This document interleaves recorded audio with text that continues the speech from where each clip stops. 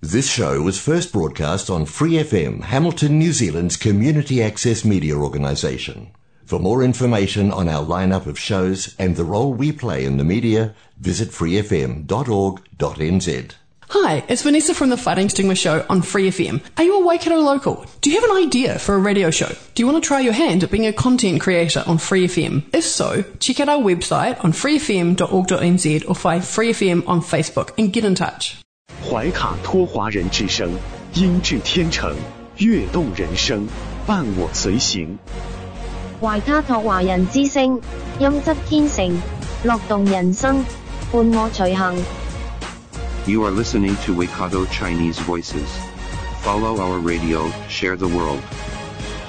您正在收听的是 FM 89.0怀卡托华人之声广播电台节目，我们在新西兰为您播音。亲爱的听众朋友，大家晚上好，时间来到了2021年9月21日星期二晚上的7点钟。您正在收听的是我们通过 FM 89.0和中新华媒公众服务号为您并机播出的怀卡托华人之声黄金时段的华语广播电台节目。我是今晚的主播奥斯卡，感谢您的收听和关注。今天同时也是我们中国的农历8月15日，那么这也是传统的中秋佳节。在这个特别的时刻，我们怀卡托华人之声华语广播电台全体同仁也是在这里通过电波送出我们最美好的节日祝福。又是一年中秋节，新谷登场，瓜果丰收，这是一个广受大家欢迎的传统节日，人们也是赋予了种种的吉祥寓意。这既是一个团圆的节日，浪漫的节日，也是一个充满了思念的节日。您不要忘了给国内的亲友也是送上我们节日的祝福。在今天节目开始的时候我们首先和大家要分享的是来自于我们中华人民共和国驻新西兰大使馆无锡大使发来的国庆中秋致辞。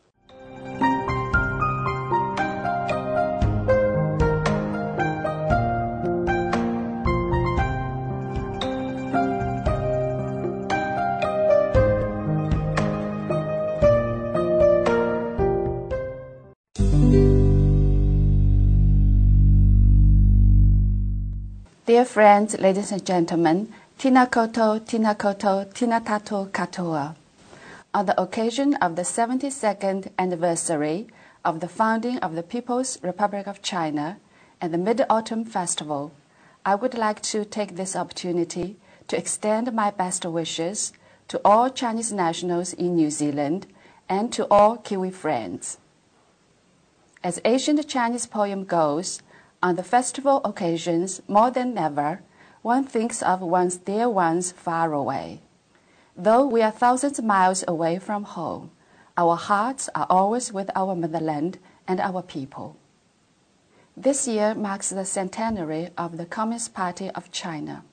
Over the past 100 years, the party has united and led the Chinese people and achieved great success in socialist revolution and construction, in reform and opening up,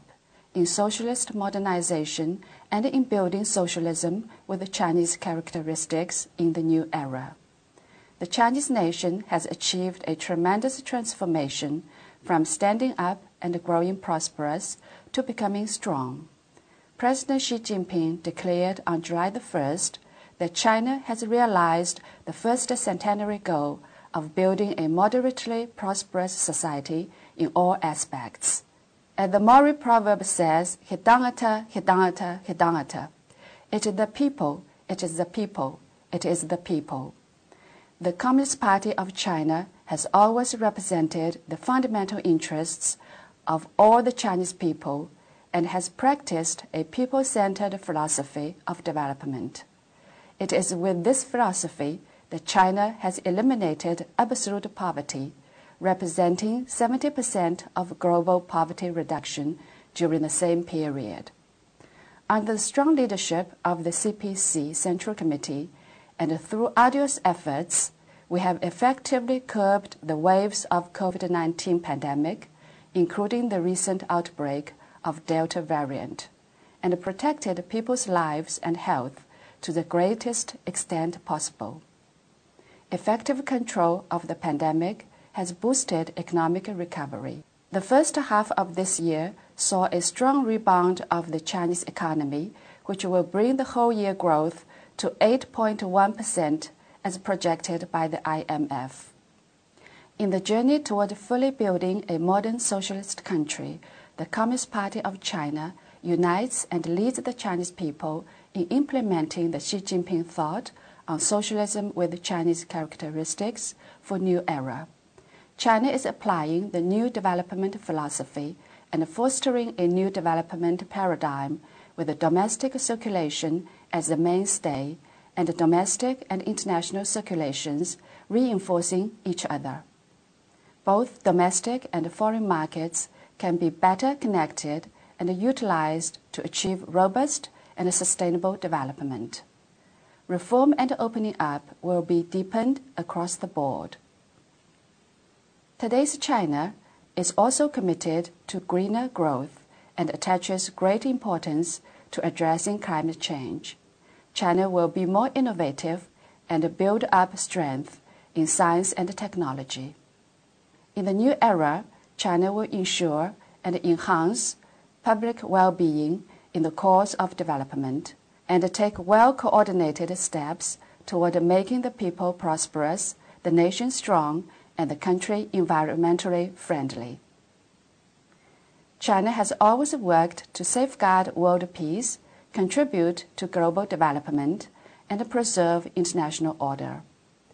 This can be seen through China's positive contribution to international efforts to combat the pandemic and restore the economy, and through China's pledge to peak carbon dioxide emissions before 2030 and achieve carbon neutrality before 2060. China will work to build a new type of international relations and a community with a shared future for mankind,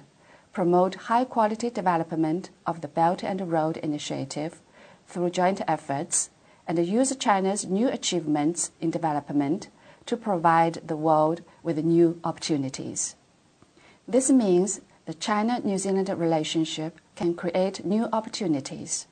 The upgraded Free Trade Agreement and the Regional Comprehensive Economic Partnership Agreement have positioned both China and New Zealand well to reap new benefits from practical cooperation. Both countries have a significant stake in maintaining peace and stability through enhancing multilateral, regional, and bilateral cooperation and collaboration. The international community needs unity more than ever in the face of increasing and unprecedented global challenges. Different as our two nations and two peoples may be, New Zealand and China enjoy the same full moon. Likewise, the two nations and peoples have been able to strive to achieve many firsts and to share peace and prosperity. China will continue to work with New Zealand to uphold the spirit of openness, cooperation, and mutual benefits, to promote economic recovery and growth, deepen the comprehensive strategic partnership, and contribute to building a community with a shared future for mankind. To conclude, I'd like to share a line from a Tang Dynasty poem. Arising above the sea is the bright moon, shared by all of us, near or far. It brings all of us together at this very moment. 海上生明月，天涯共此时. I wish everybody a happy National Day and a joyful Mid-Autumn Festival. Thank you, 谢谢大家。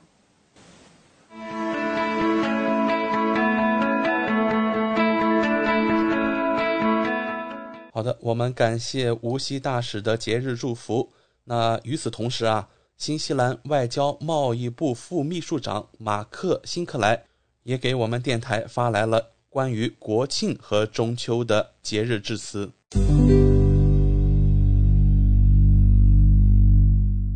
Nā mihi kia koutou katoa. and 大家好. On behalf of the New Zealand government, I'm very honoured to deliver this message in celebration of China's National Day in this year, 2021.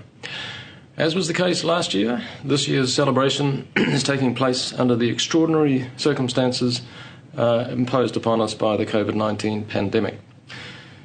Those circumstances notwithstanding, it is really important that we take time to reflect on the enduring relationship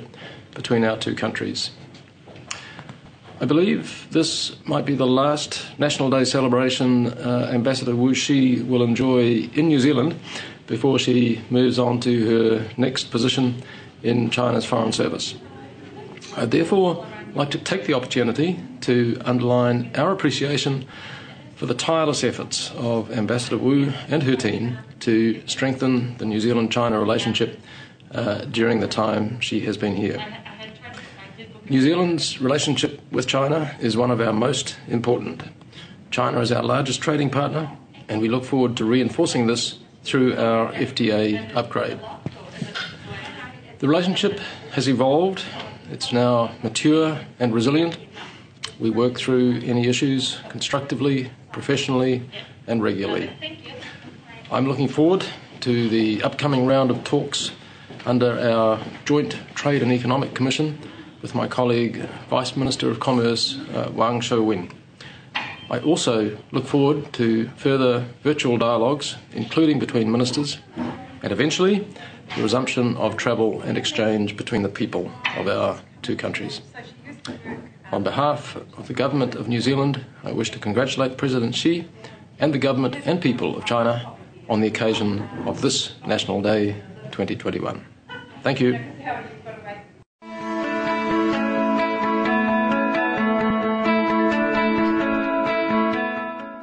在异国他乡能够收到中新各界人士对于我们的节日祝福，应该是一件非常开心的事情了。我们刚才播放的是英文版本，各位听众也可以关注我们明天出版的《中新时报》，我们也会有更多的节日祝福送给大家。好的，接下来我们依然会送给大家最为关心的有关于新冠疫情的最新播报了。今天是奥克兰地区4级警戒的最后一天，出席疫情发布会的是总理杰森达·阿德恩和卫生部总干事阿什利·布鲁姆菲尔德。过去3天，每天的新增确诊都在20例以上。由于3级警戒将从明天的凌晨开始，今天的疫情数据也引发了外界的巨大关注。在下午发布的疫情通报显示，今天新增14例社区传播，其中只有1例为未知感染源的神秘病例。目前本轮德尔塔疫情的社区病例总数已达1085例，此外有790位患者已经痊愈，这意味着新西兰的活跃病例数量为295例。此外还有15人在医院接受治疗，有4人在重症监护室 ICU 病房。在新冠疫情简报之后，我们今晚第一个与听众朋友见面的栏目是由中新时报特约播出的全球新闻纵览。观点改变生活，动态触手可得。中新时报特约节目全球新闻纵览，关注大千世界，传播价值资讯。怀卡托华人之声整点播出。家事国事天下事，事事关心。这里聚焦了社会的点点滴滴，最新最快的国内外政治经济动态，尽在每周二7点的全球新闻纵览。今晚直播间为您播报的主持人是小峰和奥斯卡。首先我们来关注中国大陆新闻。习近平就阿尔及利亚前总统布特弗里卡逝世向阿尔及利亚总统特本致唁电。昨天下午15时许，天舟3号货运飞船在中国文昌航天发射场发射成功，为空间站送去中秋大礼。上海制造女航天员美容护肤品随天舟3号发往空间站。全球首创，山东港口青岛港自动化桥吊1对多监控系统完成上线测试。三峡升船机5年通过船舶 1.46 万余艘次。各部门多措并举，保障中秋小长假安全顺畅出行。北京环球度假区正式开放，实名制购票不得转让或转售。预报显示，北京天气晴朗，可在中秋夜观赏一轮圆月。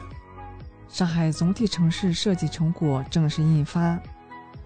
浙江大麦渔港对台直航货运量增长快速，同比上升 414.4%。广西龙胜举办民族特色活动，庆祝2021年中国农民丰收节。四川鲁县 6.0 级地震，最高烈度为8度。四川省增治卢县 6.0 级地震，省2级应急响应。众多餐厅包房订满，堂食排长队。中秋小长假，武汉消费人气爆棚。哈尔滨高韩川江地铁2号线1期投入载客式运营。大连顺风最高达11级，海边被吹起千层浪，气象局发布大风警报。为何出现2021年第1号洪水？陕西省水利厅下发通知，做好为何1号洪水防御工作。最低温降至零下10度。中国最冷小镇大兴安岭呼中区提前供暖。带来一组经济新闻。韩正在广东调研时强调，打造市场化、法治化、国际化营商环境，推动前海深港现代服务业合作区加快发展。袁隆平杂交水稻科学园，成都郫都期水稻丰收，特别适合稻鱼综合种养，可助农实现亩产上万元。网友建议烟盒印警示图片，国家烟草局回复，将继续加强卷烟包装警示研究，进一步做好烟草控制工作。恒大在港股的暴跌起了连锁反应，昨天港股地产板块整体都是处于领跌状态。新力控股集团下跌了逾 87%， 跌幅一度超过 90%， 市值蒸发约120亿港元。深圳千万豪宅业主集体请愿退房，专家观点或与二手房指导价有关。下面带来一组疫情新闻。国家卫健委20日通报，19日31省市新增确诊病例49例，其中境外输入病例21例，包括云南9例、上海4例、浙江2例、广西2例、四川2例、福建1例、山东1例。含3例由无症状感染者转为确诊病例，浙江2例，广西1例。本土病例28例，均在福建，其中厦门市16例，莆田市7例，泉州市5例。莆田、泉州、厦门、漳州4地已集中隔离近3万人。福建本土确诊累计增至363例，莆田累计报告确诊病例191例。福建莆田秀玉区新增无症状感染者3例，含护士及120驾驶员。福建泉州新增一个中风险地区。厦门第2轮检测中检出17份混管阳性样本，其中16份来自同安。厦门大学附属中山医院恢复总部门急诊医疗服务。31省份累计报告接种新冠病毒疫苗21亿7763.8万剂次。带来一组法治新闻。国家监委制定第1部监察法规，《中华人民共和国监察法实施条例》20日公布实行。浙江破获1400万元假烟销售大案，前8月查涉烟违法案件1.95万起。河南方城警方通报， 3村民以举报环保问题敲诈矿企，涉敲诈勒索罪。各地铁路公安开展打流窜集中行动，强化战车治安管理，净化治安秩序。带来一组军事新闻，南海战区海军某登陆舰支队组织的舰艇编队登陆战斗在南海某海域打响。和平使命2021联合反恐军事演习正式开始。贵州00后小伙杨明辉2次入伍，再续梦想与荣光。下面带来一组文体新闻，华东交大建校50周年，专家院士齐聚南昌，共话交通强国。第11届北京国际电影节于20日在怀柔举行开幕红毯，巩俐、陈坤、周冬雨、佟丽娅等群星亮相。截止20日18时26分，中秋档总票房破3亿。10月大荧幕好忙，迟到的暑期档来了，沙丘、007、无暇赴死并档10月。10月1日当天聚集了《铁道英雄》等9部新片。现在我们来聚焦全运会。本届全运会田径首金诞生，男子20公里竞走张俊夺冠。女团竞走20公里，陕西队夺冠，领先亚军计10分钟。女子100米蝶泳决赛，张雨霏以56秒24的成绩夺冠。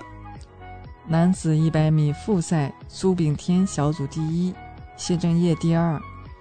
女子100米仰泳预赛，傅园慧第二，万乐天第一，成绩亮眼。男子100米仰泳预赛，徐嘉余轻松第一，山东小将再次抢眼。乒乓女团，陈梦独得2分，助山东进4强，将战四川。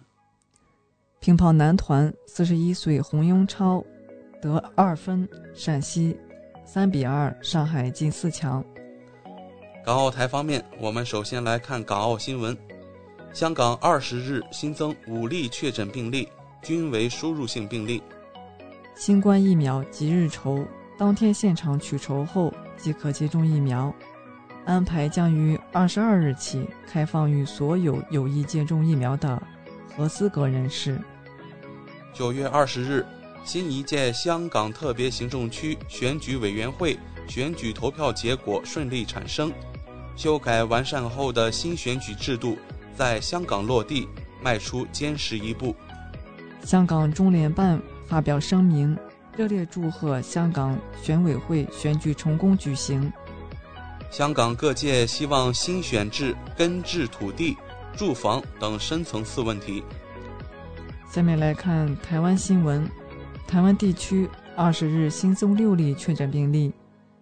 分别为2例本土病例及4例境外输入病例。中国国民党主席选举9月25日投票，张亚中、朱立伦对决成气候，江启臣被边缘化。下面来看国际方面，外交部发言人华春莹宣布，习近平将于9月21日以视频方式出席第76届联合国大会一般性辩论，并发表重要讲话。10多家中国社会组织在联合国人权理事会就多项议题有力发声。中国捐送的40万剂新冠疫苗，当地时间18日晚运抵布基纳法索首都瓦加杜古国际机场。截止北京时间2021年9月20日21时21分，美国约翰斯霍普金斯大学统计数据显示，全球累计确诊2亿2863万5141例，其中死亡469万3785例。美国新冠累计确诊病例4209万0894例，累计死亡病例67万3770例。美国海军一架喷气式教练机在德克萨斯州坠毁，致5人受伤。应付教育前外教性威胁12岁中国女童，在美被判近42年监禁。德国大选举行最后一场电视辩论，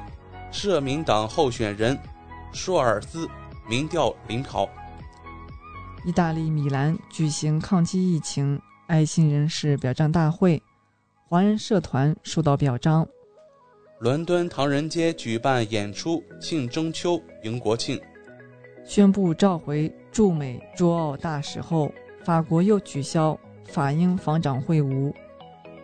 俄罗斯第8届国家杜马选举结束，民调显示统一俄罗斯党、俄罗斯联邦共产党等4党进入杜马。当地时间20日，俄罗斯比尔姆国立大学发生枪击案，导致至少8人死亡，24人受伤。秘鲁德尔塔病例超500例，入境旅客将需要提供接种疫苗证明。南非63只濒危企鹅被蜜蜂蛰死，专家表示这是非常罕见的情况。阿富汗喀布尔市市长首场记者会，各项市政工作正在展开。以上就是今天全球新闻纵览带给您的全部内容。主播小峰和奥斯卡，感谢您的收听。中新时报 Asia Pacific Times， 新西兰南北岛全国同步发行。关注天下，服务新华，即刻关注官方微信公众服务号中新华媒，在线读报、华语广播、视频报道，应有尽有。您关心的时政新闻，您关注的生活爆料，您想知道的商业资讯，您想了解的社会百态，离不开您的中新时报。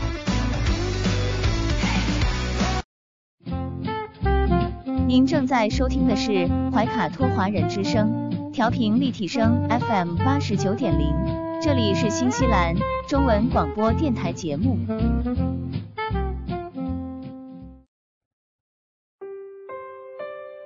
我是您的私人健康顾问，我也是您的保险索赔专家，我更是您的家庭风险管理和理财专家。丽丽谈保险，每周二晚上7点半准时与您相约怀卡托华人之声。亲爱的听众朋友，大家好，欢迎来到您熟悉的丽丽谈保险专题时间。我们邀请纽西兰顶尖的专业保险和理财专家丽丽女士与收音机前和正在线上收听节目的新朋友、老朋友们打个招呼。各位听众朋友们，大家晚上好，我们又见面了。我们知道您是全球100万圆桌 MDRT 顶尖会员，纽西兰第1位获得全球华人金融保险业最高荣誉国际龙奖 IDA 白金奖的保险顾问，新西兰保险行业大奖 Ascent 最高奖项白金奖和 Apex 最高奖项白金奖的获得者。很高兴您做客我们的节目。谢谢奥斯卡。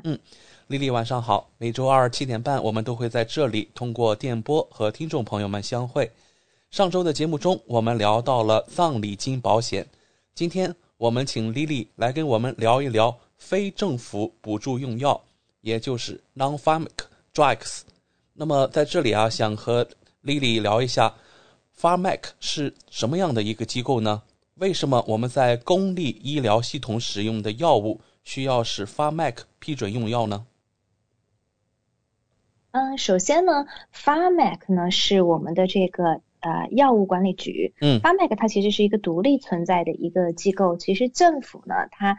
虽然呢所有 Pharmac 的资金都是来源于政府的拨款，可是呢政府其实没有权利去决定 Pharmac 它对哪些药物提供资助。那么因为我们在纽西兰呢，我们大家都享受免费的这个公立医疗，那么公立医疗呢，当然我们治病中药物是很重要的一个构成部分，小到止痛药，然后呢小到我们比如说平时 hay fever 用的药物等等，大到癌症的用药，或者到一些罕见疾病的这个用药呢，药物呢绝大多数的药物我们都有受到政府的这个补助。那我们之前呢在节目中我们也有谈到过，如果是说我们正常去看家庭医生，然后家庭医生开的这种处方药，这些药物呢就是都有享受政府的补贴。那你比如说我们每3个月的用药，我们只需要付5块钱，可能这个药要花100块钱，可能这个药要花200块钱，可是当我们自己在拿这个药的时候呢，我们其实只用交5块钱，那么多出来的这些钱呢，其实都是政府的公立医疗来提供的。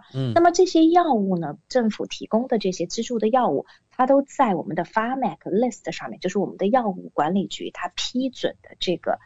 清单上面。那么这个药物管理局呢，他们有专门的专家，然后呢他们主要的每天做的事情呢，就是研究说我们使用有限的资金，政府提供的，我们会需要给大家提供哪一些常见用的这个药物。那么这些药物呢，首先呢需要是安全证明有效的，而且呢需要能够是说给足够多的人群受众人群去使用，这样的话呢我们才可以把有限的这个资金花到这个我们能够做到最大的这个事情上面。那么所以呢其实这个Pharmac 呢他们每一年呢都会收到非常多的新申请，就是这些申请呢都是有什么新药出来，然后呢你比如说尤其是像抗癌的药物，然后出来以后呢比如说靶向的药或者免疫治疗的这个药物，那这些药物呢可能早就是美国 FDA 批准了的，而且呢在纽西兰也已经通过了 MedSafe， 就是纽西兰呢它专门有一个类似于像 FDA 的一个药物的这个机构，它是专门批准药物安全性的，叫 MedSafe。然后呢 MedSafe 它只是说这个药物是安全的，然后呢有足够的这个效果证明它是治疗某一种疾病的。那这些药物首先要通过 MedSafe 以后呢，然后呢那么想要是说纽西兰我们的要在公立的医疗系统中使用，那就一定要通过 Pharmac 我们的这个药物管理局去批准它。那么药物管理局呢它还有一个很重要的作用，就是它呢可以跟这个就是药物公司讨论，就是我们在购买这个药物的时候呢，以这个因为它是批量购买，所以它可以拿到很便宜的折扣的价格。那么所以说呢它可能就是说同样一种药，因为大家知道嘛，拿一个止痛药来举例子，那止痛药有很多不同的版本，抗生素也有很多不同的版本，你比如说青霉素是一种抗生素，那么生产青霉素的厂家可能有10个不同的厂家，都是很有名的全球的知名的公司。那我到底是使用哪一家公司呢？那就看每年Pharmac 跟这些公司它的谈的这个承包的协议，说 OK 那么我可能跟你谈几年的这个合作协议，那你给我的价格批量购买的价格是否是最优的。所以呢 Pharmac 呢它就是说在跟所有的药物公司里头谈判，然后可以拿到很好的药物的这个价格。那当然呢就是说如果我们一种药物呢它有很多不同的版本，那这个呢当然 Pharmac 能够做到这个用最少的钱买到最多最好的东西。可是呢如果当一些药品它比较新，那只有一家公司它独家享有它的这个专利权，尤其是说一些你比如说罕见病的疾病的这些药物或者癌症的药物，它可能它美国 FDA 批准之后，它这个药物公司因为花了很多前期的投入的经费进去，那么它的这个知识保护产权可能是20年。那么在这种情况下呢，那要 Pharmac 在跟他就是讨论协商这个定价的时候，因为大家都知道药物公司它在各个国家地区的定价可能会有区别，这就存在于说你在这个国家，你跟这个国家它的药物管理局，就是说白了批量购买的这个政府机构，它的谈判它能够购买多少，它能够提供多少，这些都很有关系。那纽西兰呢作为一个人口基数比较小的这个国家，那我们跟英国比的话，我们可能会发现包括我们跟澳洲比一样的，那么很多的药物可能是说在英国的这个公立医疗系统，在澳洲的公立医疗系统它是免费能够提供的，可是在纽西兰就没有办法提供。它的其中的原因有很多，其中可能有一条的原因就是我们的这个药物管理局，它就跟药物公司谈，可能没有办法拿到一个比较合理的价格，因为实在是太贵了。因为新药出来，它的价格往往在前面的几十年它都是会非常贵的，因为药物公司它投了可能上亿几十亿这么多的钱去研发新药，那么它需要在专利权到期之前，他把这个前期的投入把这个钱给赚回来。因为一旦专利到期之后，就会有很多的仿制，就是它并不是说仿制药不好，是因为说它这个专利一旦公布了之后，其他所有的药厂它都能够生产。那么就像我刚才举的例子，比如止痛片或者是青霉素，各个公司它都能够生产，所以它就失去了它的这个竞争的优势。那所以说呢 Pharmac 它其实做的其中很重要的一个工作，就是说去跟药物公司协商讨论批量的去拿这个药，能够拿到更好的这个价格。然后呢为什么我们在公立医疗系统使用的药物一定要是FAMAC批准用药呢？那很显然，因为我们的公立医疗系统是政府提供的嘛，免费的，我们在公立医疗系统享受到的这个药物使用到的，它都是免费的。尤其像你比如住院治疗使用的药物，然后呢，有可能我们使用的抗生素是非常非常非常贵的抗生素，因为有的时候比如说在治疗败血症，有的使用的抗生素可以说是相当昂贵，可是我们都不需要付钱，因为是完全免费提供的。那这些药物呢都是我们的政府免费资助的，那所以呢这些药公立医院但凡要使用的药物，一定要是在FAMAC这个清单上面的药物，就是一定要是通过FAMAC批准的，政府免费提供的。谢谢您提供的专业介绍。那什么样的药物不属于FAMAC批准用药呢？如果我们想使用这些药物，需要自费吗？往往呢不属于FAMAC提供的药物呢，其实我们经常可能在媒体或者在生活中能够接触到呢，就是癌症的药物是比较常见的，就是经常能听到。其实呢实际生活中呢有很多的药物都不在FAMAC提供的这个名单上面，因为基本上来说呢，可能就是说通过我刚才提到的 MedSafe 审批的就是安全的这些用药至少是5000多种以上，然后呢其中呢没有得到 FAMAC 资助的药物至少是3000多种以上，所以大概可能3/5的药物都没有在 FAMAC 的这个 list 上面。因为像我讲到的药物的种类它有很多，但是呢 FAMAC 它根据自己跟药物公司的谈判，它可能只会决定就是使用在一种药上只使用一家公司的这个药物，因为价格的原因或者其他的原因，所以可能大多数的药物我们都没有在这个FAMAC 的这个清单上面，所以这些药呢我们其实在统称呢我们叫非政府补助用药，叫 non-FAMAC drug。 那既然是非政府补助用药，它们其实就很贵，小到呢像其实这些药呢，我举个很简单的例子，我记得是在我们家老大出生的时候很多年前，因为大概是10年前左右的样子，孩子刚刚出生的时候呢，那时候我记得那时候呢就是孩子走路的时候可能不小心扭了一下子，然后呢其实呢我们大家知道就是以前运动员在受伤的时候，我们大家经常会使用叫扶他林，可能很多人都知道，它有外用的对不对，它是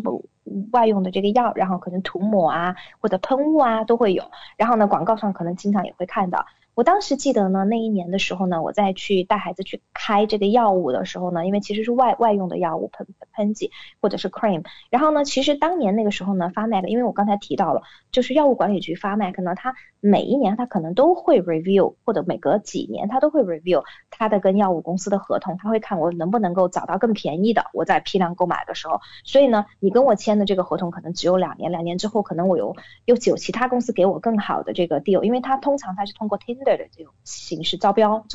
然后呢向各个药物公司招标，然后呢有的药物公司可能能提供比较好的价格，那他可能就会换牌子，所以他在换牌子的时候，哪怕是同样一类的药物，他可能都会对病人产生一些影响。然后呢因为有的病人他可能习惯了使用某一种的药物，因为你看之前的我记得是在去年吧，媒体上有刊登过一篇文章，但是就癫痫的这些病人在使用某一种药物，但是后来呢因为当药物管理局跟药物公司重新谈判之后就换了一个牌子，但是呢内容其实是一样，但他换了一个牌子的这个癫痫的药物，可能呢新牌子的癫痫药物就造成了有些病人的死亡。然后呢当时媒体上可能就是一直都是有报道，有好多篇的报道，就很多人会抗议，是说我本来吃原来那种药吃得好好的，可是因为 FAMAC 换了之后政府补贴药就变成不一样了，那么所以我要接着吃免费的药或者是特别便宜的药，那我就必须得去换牌子，换牌子呢很多人就不适应，可能会产生很多问题。所以我记得我当年我们家孩子的时候，那时候当时去开这个药，当时呢就是世界上最大的那个提供Voltaren 的这个公司，扶他林的这个公司，当时正好呢没有再跟 FAMAC 续他的这个合同，所以就换了一个牌子，换了一个替代品。然后呢换了个替代品呢，我当时是记得我当时在跟药剂师在聊，药剂师在跟我讲说这个替代品没有原来那个好，所以其实像这种情况呢经常他都能够发现。那么其实呢我们刚才提到的我们在生活中最重要遇到的呢其实就是癌症类的药物，我们经常能够看到，因为其实癌症呢因为是比较常见的一个疾病，所以说呢我们在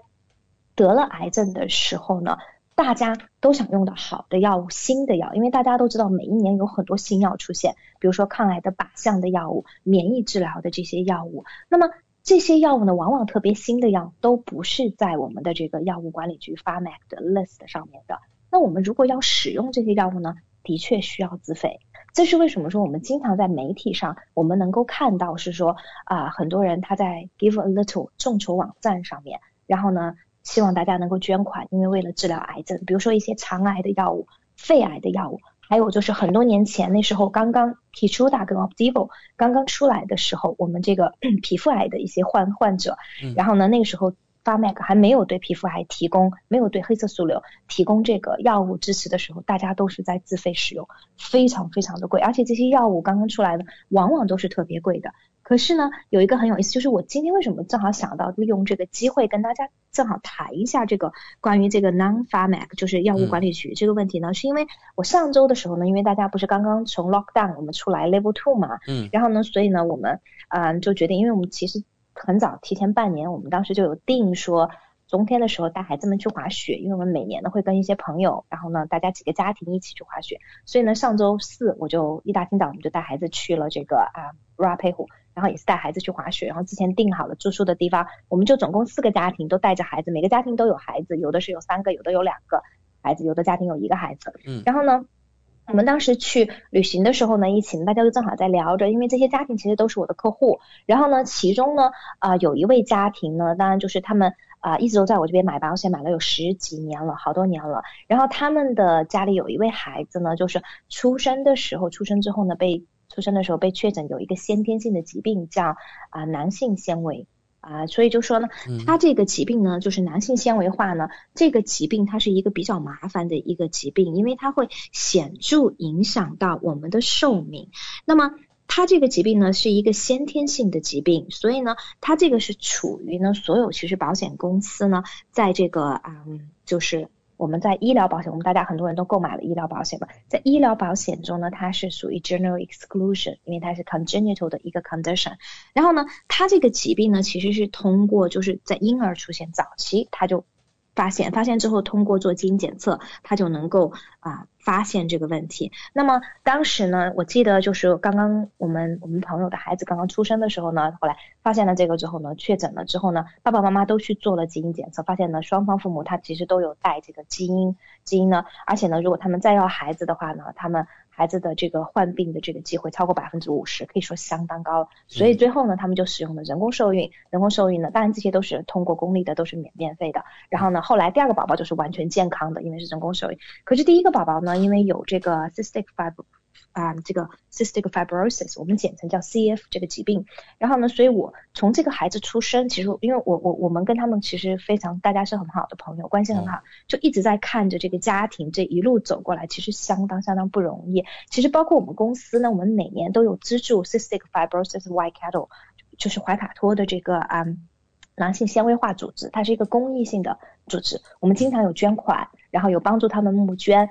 因为我也有参与进去他们的这个募捐，因为其实做我们这行，我们之前也提到过，我们做很多的慈善活动。然后呢其实纽西兰呢其实还是有不少的家庭的孩子，然后有遭受到这个就是家里有孩子有得这个就是囊性纤维化这个疾病。那这个疾病呢其实呢在以前呢它的平均寿命呢只有30岁，但是近几年呢因为有新药的这个产生呢，它的平均寿命已经显著延长到了40岁。但是你可想而知，你想想看自己的孩子刚刚出生，你得知他有这个疾病，你就知道他可能活不过40岁，这其实是一个很糟糕的一个事情。那么治疗这个疾病的这个药物呢，就是其中呢就是而且我首先先跟大家讲一下这个疾病，它这个疾病呢它其实就是一个它可以显著缩短这个患者寿命，它是一个遗传性的疾病。然后呢它其实主要是有一个叫囊性纤维化跨膜传导调节因子，它是一个我们简称叫 CFTR 一个因子，它所异常基因变异它所造成的。那么它这个异常呢，它会影响到我们所有产生的这个就是产生肺小肠胰腺导管汗腺它是有一种它这个氯离子的这种通道，它会影响到我们的这些器官，所以它常见的呢，它就会导致比如说包括营养吸收不良啊，然后呢包括这个粘液的堵塞，然后感染炎症，尤其是对肺部或者就是我们呼吸系统跟消化系统会产生很多的影响。所以呢你看像我们这次一起出去旅行，就你能明显的看到，就是比如说这个男孩子他其实呢他已经挺大了，他的年龄差不多已经有8岁了，8、9岁的样子，你就能看到他比如说他会呕吐，其实没有任何其他原因，他就是胃反酸，因为呼吸系统嘛，他这个疾病对他呼吸系统造成的，而且他每一天他要做治疗，要做吸入性的这个治疗，会要缓解他肺部产生的这个粘液出现的这个问题，以防它引起感染。而且呢就是他去年他还做过手术，然后呢可能今年还需要再做手术，而且很多得了这个疾病的人呢到最后需要换肺都很有可能，所以他这个疾病其实是一个长期性的，而且就是一直都会影响到他的这个患者。那么这个疾病呢其实呢在当时我没有记错的话呢是在应该是在去年的时候，我们的这个药物管理局就是 FAMAC， 他当时就宣布呢是说我们终于有提供了专门治疗这个囊性纤维化的一个疾病的一个药物。当时呢 FAMAC 在去年的时候呢他就决定了资助这个药物。那其实这个药物呢叫Kalideco 这个药物，那我可能名字拼的不是那么的准确，但是它这个药物呢其实当时也是所有在纽西兰得这个 CF 的这些病人，他们的 lobbying group， 他们的这个机构已经有很长的时间跟政府的这个就是 FAMAC 一直都是 lobbying， 一直要求是说政府要提供。为什么？因为这是救命的药，真的是救命的药。而且呢就是这个药物呢去年应该是去年中还是去年底，当时 FAMAC 就决定资助了，所以当时是一个非常好的一个就是当时就是决定资助之后呢非常振奋人心的一个消息。因为当时呢惠灵顿的这个一对 couple 他为了救他们的女儿，然后呢就跑到那个 FAMAC 前面，就是跑到这个惠灵顿去，到这个 FAMAC 前面去示威游行，还拉了那个棺材，然后当时在媒体上引起了很多的这个声音。然后呢当时它的这个药物呢其实也不便宜。这个药很有意思的一点大家需要注意，这2012年这个药物在海外就 release 了，12年了，2012，所以是很旧的药。大家可以看到我们直到我们的药物管理局直到2020年我们才决定给这个药提供资金的资助。因为这个药呢当时在去年是大概要花30万纽币，其实很贵哦，这个药30万纽币。如果我们的药物管理局它不提供的话，那所有的病人他都需要自费去用这个药。那么问题就是呢这个药呢就是已经花了这么长的时间才能够得到我们这个药物管理局的批准。因为药物管理局它批准一个药物的审批，它有很长的一个过程，它要研究，然后呢它要去看这个就是在纽西兰做的这个就是 clinical 的 trial 的数据，海外的数据，要证明我们有这么多的人需要使用这个药，因为这个药很贵嘛，所以我们要把这个钱，政府提供的钱是有限的这个资金，然后呢能够花到我们国民的这个免费的这个公立医疗上面，而且这个药物还要绝对是有效的，证明说非常有效的。所以当时去年出了这个就是消息之后呢，我们的朋友的孩子就已经使用上了这个药物，所以其实挺不容易的。可是呢很有意思的是，现在今年又有一种更新的药物出来，是Vertex 的另外一种药物。那这个药物呢目前是刚刚得到了这个 MedSafe 的这个批准，所以是安全用药。然后呢安全用药呢，但是问题是呢这个药呢Trikafta 这个药是一种新药， Vertex 出的，这个新药接近50万纽币。之前呢在今年大概我没记错应该是5月份吧，媒体上也有报道。然后呢这个药呢据说是可以说是神药，因为它非常贵，接近50万纽币。但是呢它的这个药物的话呢，它能够治疗90%以上的这个患者，然后呢并且是据说是非常好，至少目前听说在美国效果是非常好。所以我们当时在周末的时候聚会的时候呢，我们的朋友就在跟我们讲说现在这个药物已经是 available 了，但是呢确实是太贵，在纽西兰实际上是用不起。然后呢，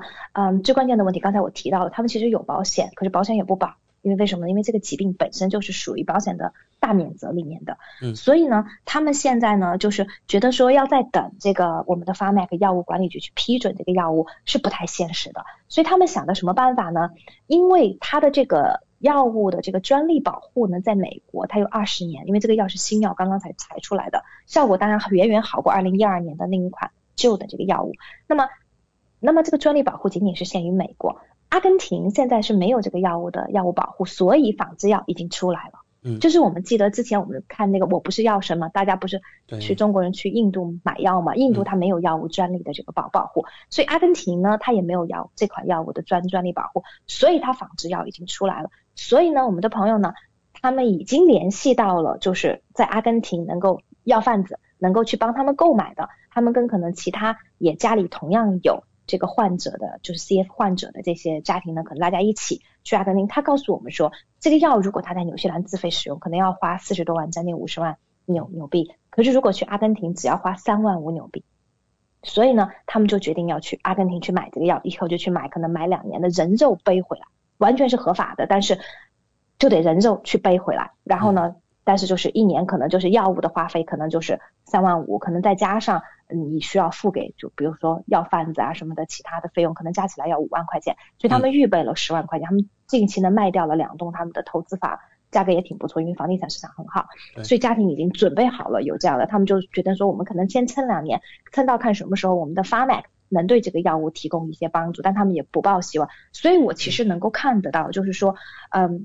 我们在得了疾病之后的这个治疗呢 Pharmac 就是说真的是有的时候他的决定就是对很多的病人来说是生死的一个决定。是的，谢谢莉莉带来的案例分享。那在今晚的节目还要请教您，为什么我们的医疗保险中对于非政府补助的癌症用药需要有足够高的保障呢？对，因为这个就提到了是说呢，刚才我在提到的其实癌症是一个特别常见的，我们刚才提到的这个 CF 这种疾病毕竟来说它比较罕见，纽西兰可能不到1000个人会有得 CF， 然后呢可是癌症我们有多少人得癌症，对不对？那你比如说为什么我们的医疗保险中它对于这个癌症的非政府补助用药我们的保障一定要高呢？很简单一个例子，我们前段时间在提到我们的一位客户在经历癌症的治疗，他所使用的第3代靶向用药每天1粒，只需要服1粒，光是这个药物1个月就是11000纽币，药物的费用非常的贵，还不算其他的就是额外的这些费用，光是药物的费用药物公司收的就是11000纽币，而且呢还有包括我们之前的客户使用到的 Keytruda 跟 Opdivo 这种注射性的也是癌症用药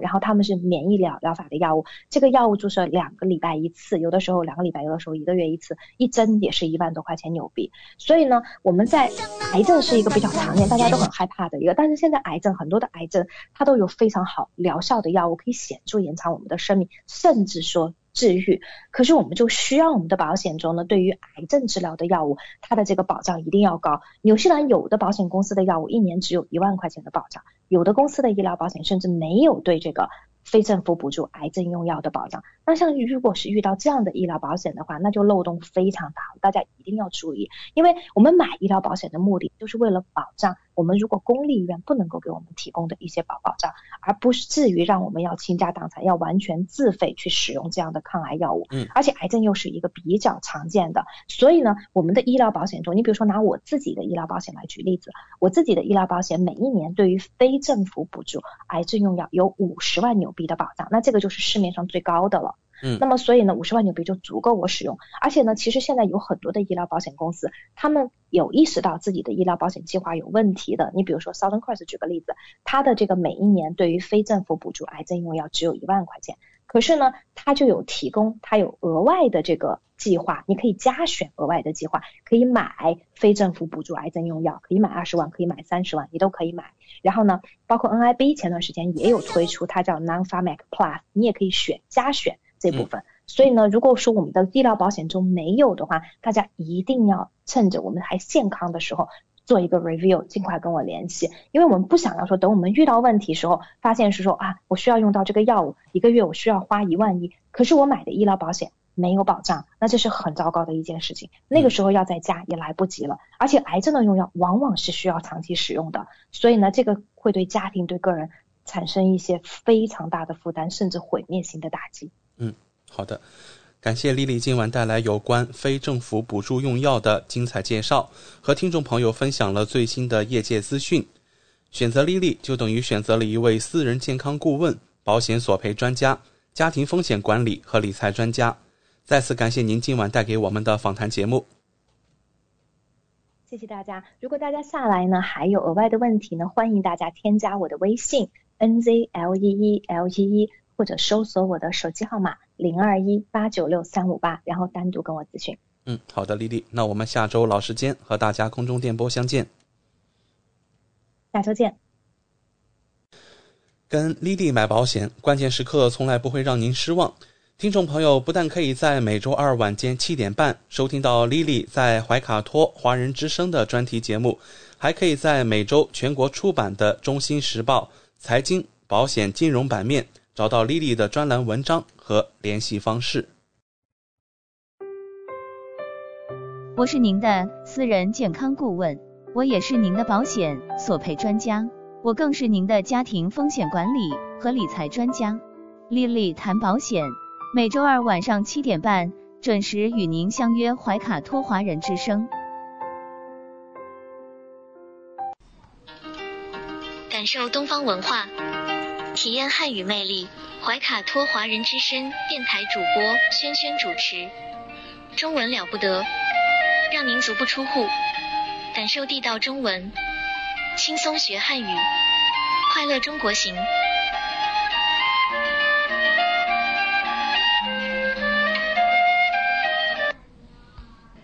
亲爱的听众朋友们，这里是怀卡托华人之声为您效劳。接下来呢，还是轩轩为朋友们带来中文了不得。无论在祖国还是海外，熟悉的乡音总是让人感到温暖亲切。中文不但博大精深，而且好学好玩，很有趣。比如我们这个小栏目的名字中文了不得，还可以说不得了，更可以说了得。像这样的排列组合方式，在全世界的语言中恐怕也是独一无二的。那在每期节目中呢，我们一起来聊一聊中文学习的知识点，像重点啊、难点啊。此外呢，每期再介绍一点中国文化常识，与汉语学习相结合，活学活用，事半功倍。今天呢，我们要来聊汉语当中独有的一种形式，语言形式，叫做歇后语。对，歇后语。歇后语啊，有的时候呢，我们也把它们叫做俏皮话。这是汉语一种独特的语言方式。歇后语呢，通常是比较短小啊，而且是风趣幽默、生动形象。它起源于唐朝。通常歇后语呢，为什么叫歇后啊？就是句子前半部分啊和后半部分分开，前半部分一般是会明确的把全部的意思说出来。那歇呢歇在哪儿呢？就是后半部分，歇表示休息，那后半部分可能会省略一些啊，或者他用其他的方法，你像用比喻啊，比喻歇后语，还可以用谐音来构成谐音歇后语。我们先来聊这个比喻的歇后语哈。比喻歇后语呢，一般呢前半部分是一个比喻，把什么比作什么，打个比方。后半部分呢，就是对前半部分的解释说明。这两者呢，它的重点都是在这个比喻的关系上。比如说，芝麻开花节节高芝麻开花是前半部分，那节节高是后面这部分。它比喻什么呀？整个加起来呢，比喻的是生活一天比一天好或者是工作一天比一天好更加的进步，得到提升做生意也是这样也可以是节节高，赚钱越来越多，是吧？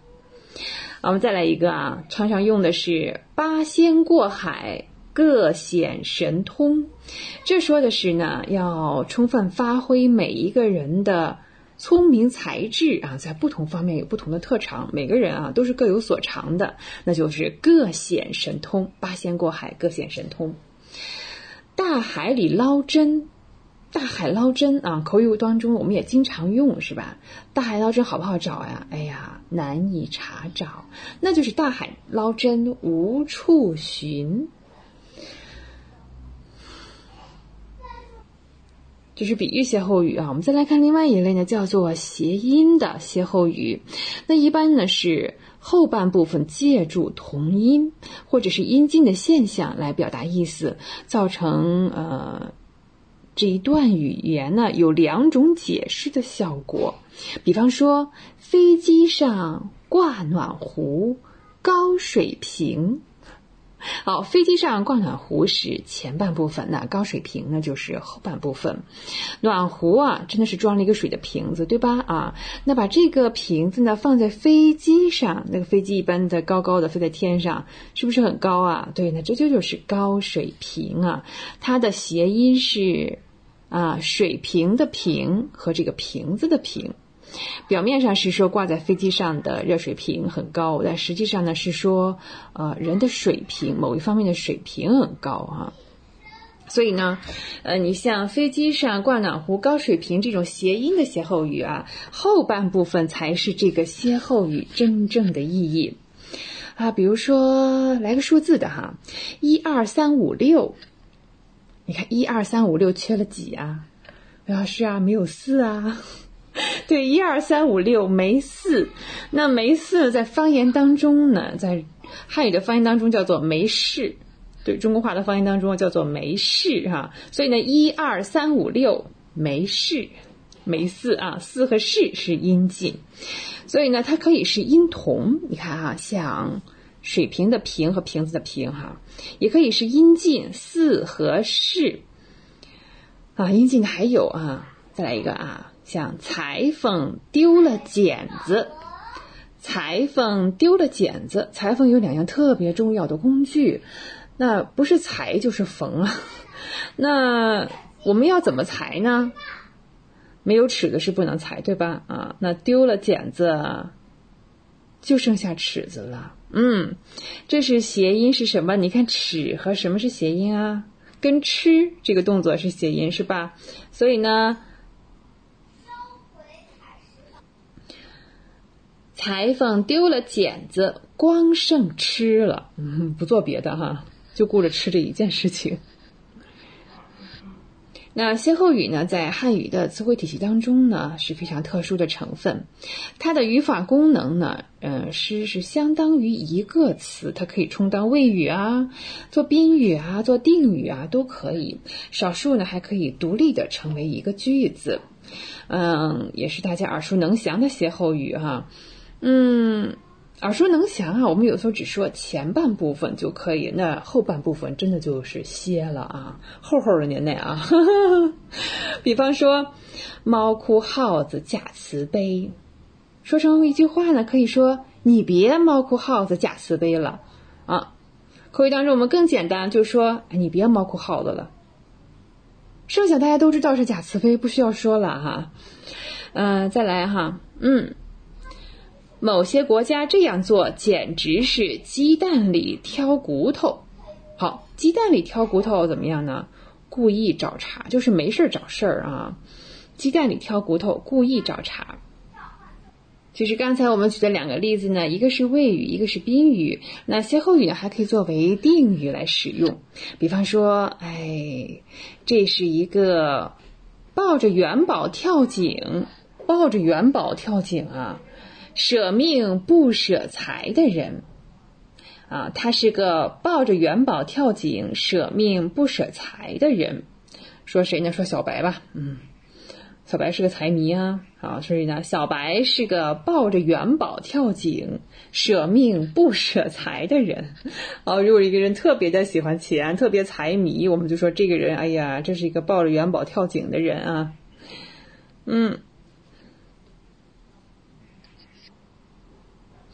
所以说呢，歇后语真的是形象生动、活泼幽默，使用的恰当呢，可以增加表达的效果啊，但是也不要滥用啊，不要这里也用那里也用，否则呢就达不到语言风趣幽默的目的了，反而显得呢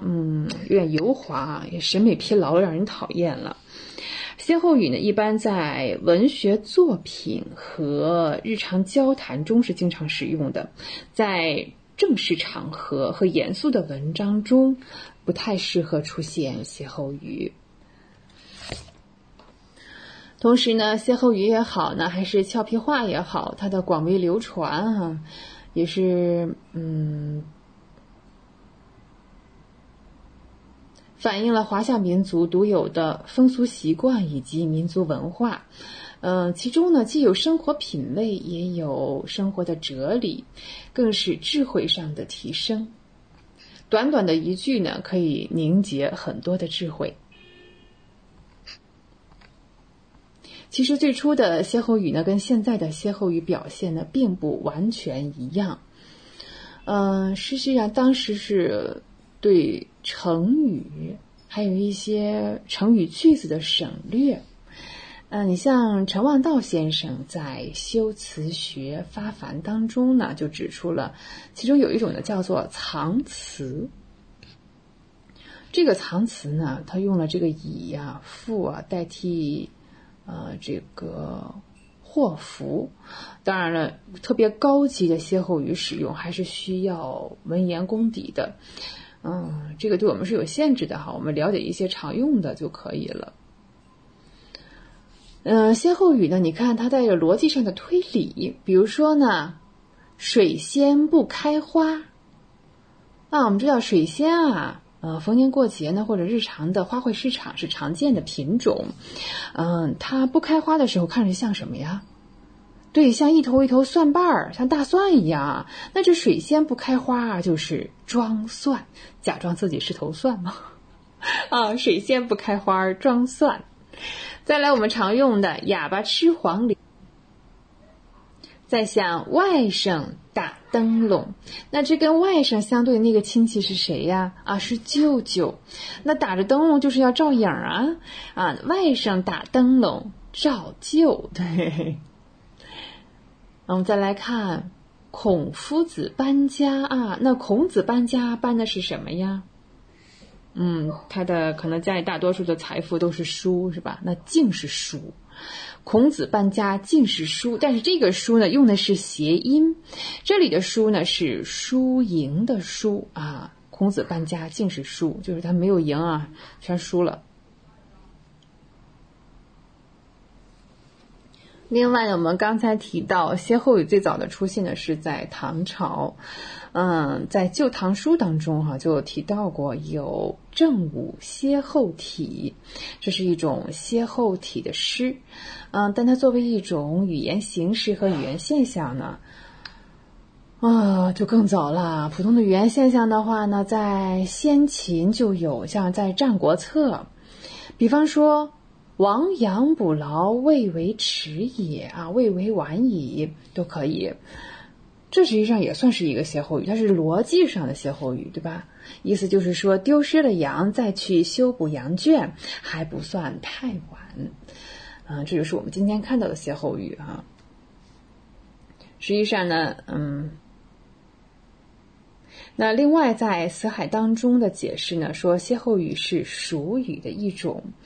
多为呢大众们熟识的幽默的形象的语句。同时呢，运用的时候呢，可以隐去后文，因为我们歇后语分前后两部分，刚才讲是吧？对，那后面这部分有的时候可以不说，以前文来示意比如说呢，围棋盘里下象棋，这象棋要在象棋的盘上下是吧？那不能在围棋盘上下象棋围棋盘上下象棋这是什么呀？这路子就不对嘛，根本就不是一回事不是一路人就表示路子不对围棋盘上下象棋，路子不对也是不对路子都可以。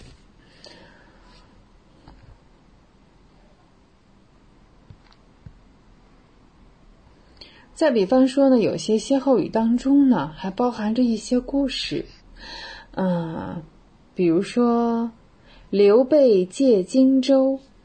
刘备借荆州还过没有？没有啊，只借不还。对啊，刘备借荆州，只借不还啊。比如说，哎呀，小白的朋友跟他借了3万块，结果呢，刘备借荆州啊，只借不还啊，没有还给他。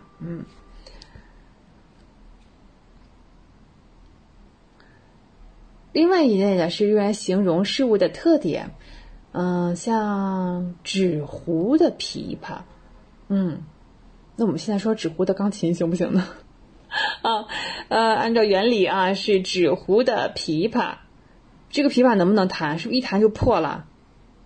吹弹可破呀，纸糊的嘛，所以纸糊的琵琶弹不得，弹不得就是这事儿不能提啊。这里用的是谐音的那种弹琴的弹和谈话的谈的谐音哈。好，今天关于歇后语呢，我们先聊这么多啊。歇后语真的是也蛮多的词汇哈。接下来呢，我们进入这个小单元吧。对，中国文化常识。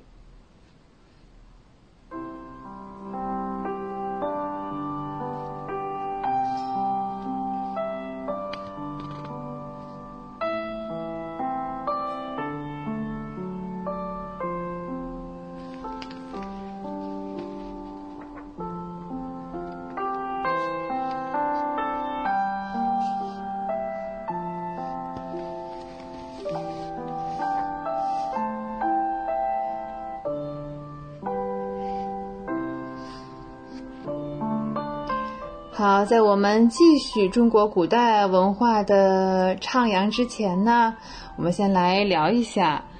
这个周末我们刚刚经历的918的纪念日。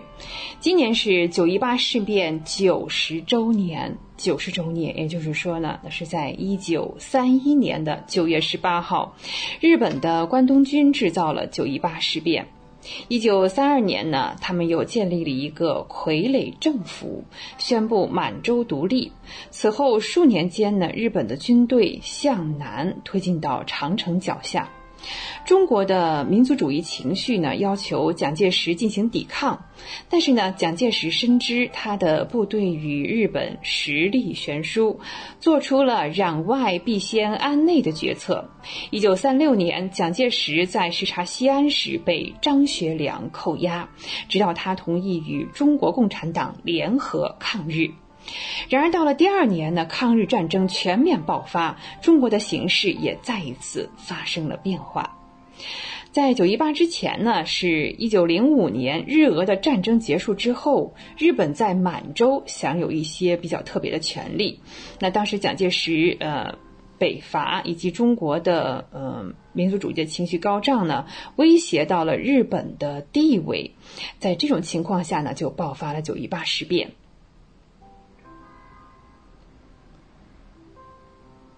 在1931年9月18号的晚上，盘踞在中国东北的日本关东军精心策划了一场阴谋，由铁道守备队来炸毁沈阳柳条湖附近的南满铁路路轨，并且呢，将这件事情嫁祸于中国军队。这就是所谓的柳条湖事件。然后日军就以此为借口，突然向驻守在沈阳北大营的中国军队发起了进攻。由于东北军执行的我们刚才聊过蒋介石的不抵抗政策，当晚呢，日军就攻占了北大营。第2天9月19日就占领了整个沈阳城。同时呢，又继续向辽宁、吉林、黑龙江广大地区推进。短短的4个月，128万平方公里，相当于日本本土3.5倍的中国东北就全部沦陷了。我们有3000多万的父老乡亲成了亡国奴，这就是震惊中外的918事变。国民党的不抵抗政策也真是没谁了蒋介石在8月16日就曾经致电了张学良说，我方不予抵抗应该避免冲突，因为呢什么呢？我们力量不足啊，也不能打，要请到国际支援了啊，再来和平解决这件事情。别人打到家里了还要和平解决啊，真牛！哎呀，其实当时日本的关东军只有1万多人，东北的驻军呢，驻在东北大概有16.5万。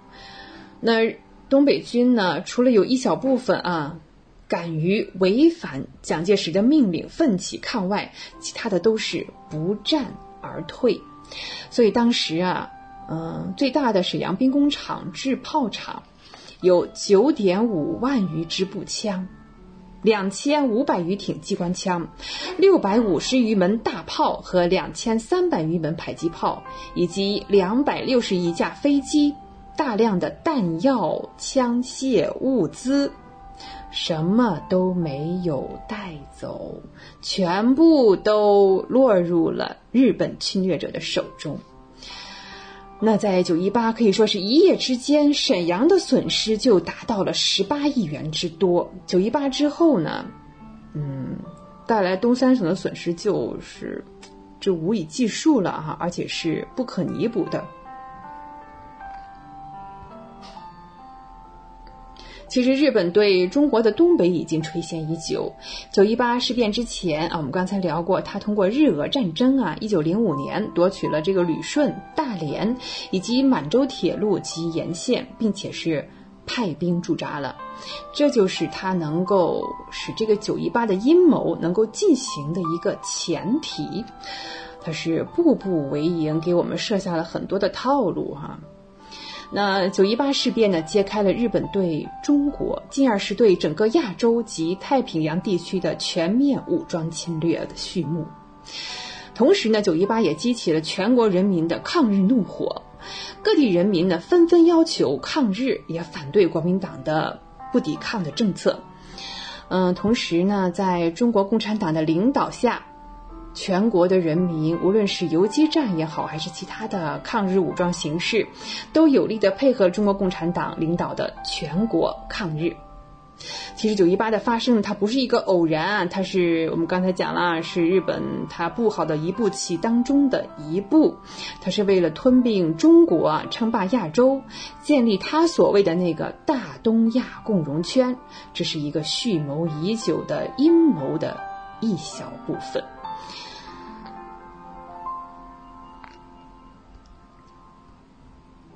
好，关于918事变90周年，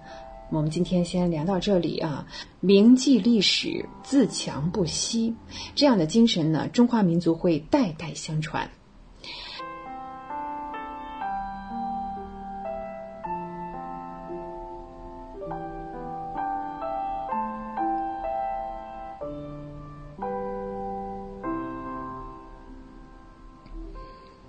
好，接下来呢，我们继续回到青铜时代，来随轩轩一起穿越吧。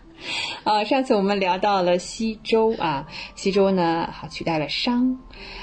周人基本上也是延续了商代的生活方式和统治方式，以城市为中心啊，然后还是以农业为经济基础。好，自古以来我们就是农业大国哈。它还是一个诸侯国哈，又构成这样基本的一些社会单位。到了公元前8世纪的时候呢，这样的诸侯国大概是有我们上次提到多少个？对，200个。周的社会阶层跟商代是比较类似的，那最上层呢也是国王啊、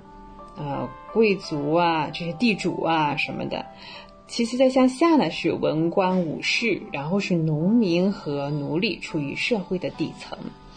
那奴隶一般也是作为家里的仆人来使用啊。其实呢，在文化上相比呢，西周比商要落后一些啊，所以呢，它就更多的吸收了商的文化，继续发展了中国的文字体系，它又加入了自己的一些东西，是吧？对。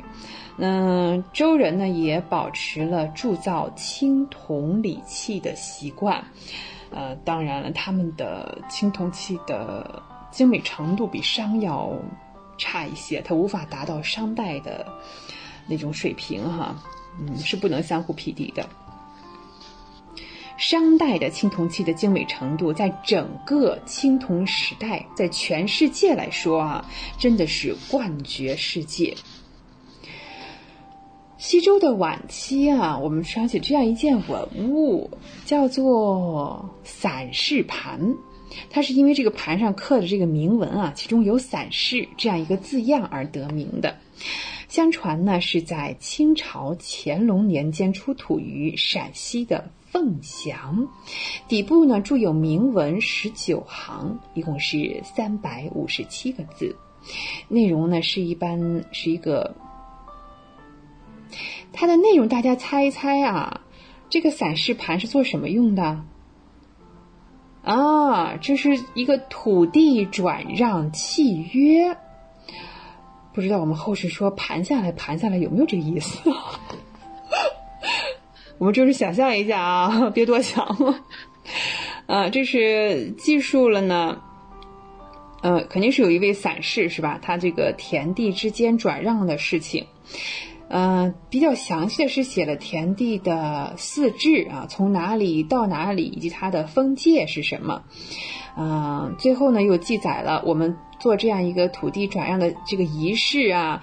举行过这个盟誓的这个经过啊，步骤是什么啊？说明我们这个转让是合法的。你看这是凭证。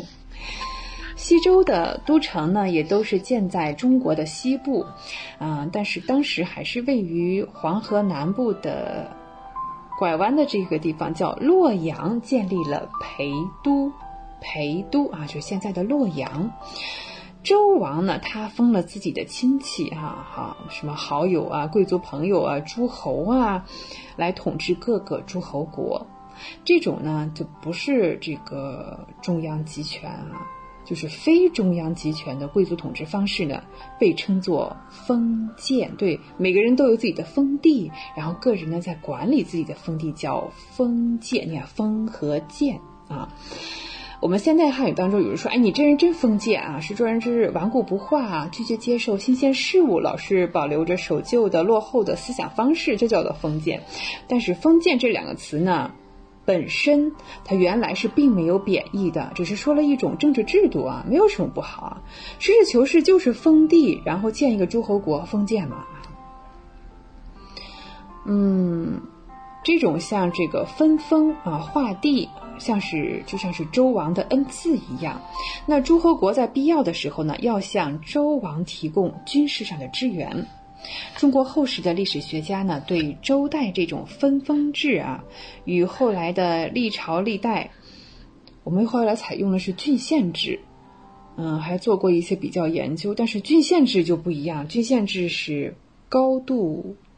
中央集权的一种形式部分哈，但是封建制不是中央集权哈，郡县制是高度中央集权的一部分。同时呢，血缘纽带也是周王朝统治模式的根基。周王是家族中嫡长子一脉的首领，代表整个家族啊来祭祀这个上天。诸侯的国君的主要安排呢，也是反映了他们与这个周王之间的亲疏关系。周与商呢还是有区别的，要不然它怎么叫周呢？它的区别在于呢，宣称的政权合法的这个性质上不太一样。商代的帝王呢，祖先是神职的统治者，他拥有宗教上的权利啊，所以他既然是神代表的人呢，那就肯定是合法的了。那在周呢，他取代商之后呢，必须就是解释这样一个问题哈，为什么是周而不是商在作为一个合法的统治者来统治这个国家？对，商原来不是神代表吗？怎么换成了周呢？那周的呢就有这样一个说法，是说呢，上苍因为不满最后一个商纣王昏庸无道，所以就剥夺了他代表神的这个天命。把这个天命呢就赐予了周周县的这个王。好吧，这种天命观呢，此后就成为了中国历朝历代所传承的，直到20世纪初，经常把皇上称为天子。对呀，就是这样来哈。同时你看汉字的这个天字，它的形状呢就是和人相关的，下面是一个人，上面是一个横哈。这种概念呢，最初是拥有这个人性或者是拟人化的特点。那到了东周，东周呢，尽管是还有很多道德意味在里面，但是呢，天的拟人化就逐渐的减弱了，它慢慢的变成了一种超自然的能力哈，超自然的能力 supernatural 了。接下来呢，我们再聊就要进入东周了啊，东周列国，好多的成语就是从这个时代来的哈。东周列国，东周列国实际上就进入了铁器时代。我们刚才一直在讲这个，从远古开始打到新石器，讲到了青铜时代，现在要进入的铁器时代。好，中文了不得，中文不得了。今天节目的时间呢又要到了，欢迎您继续收听怀卡特华人之声的其他栏目，我是轩轩。下一期中文了不得，我们再见，再会。您正在收听的是怀卡托华人之声，调频立体声 FM 89.0，这里是新西兰中文广播电台节目。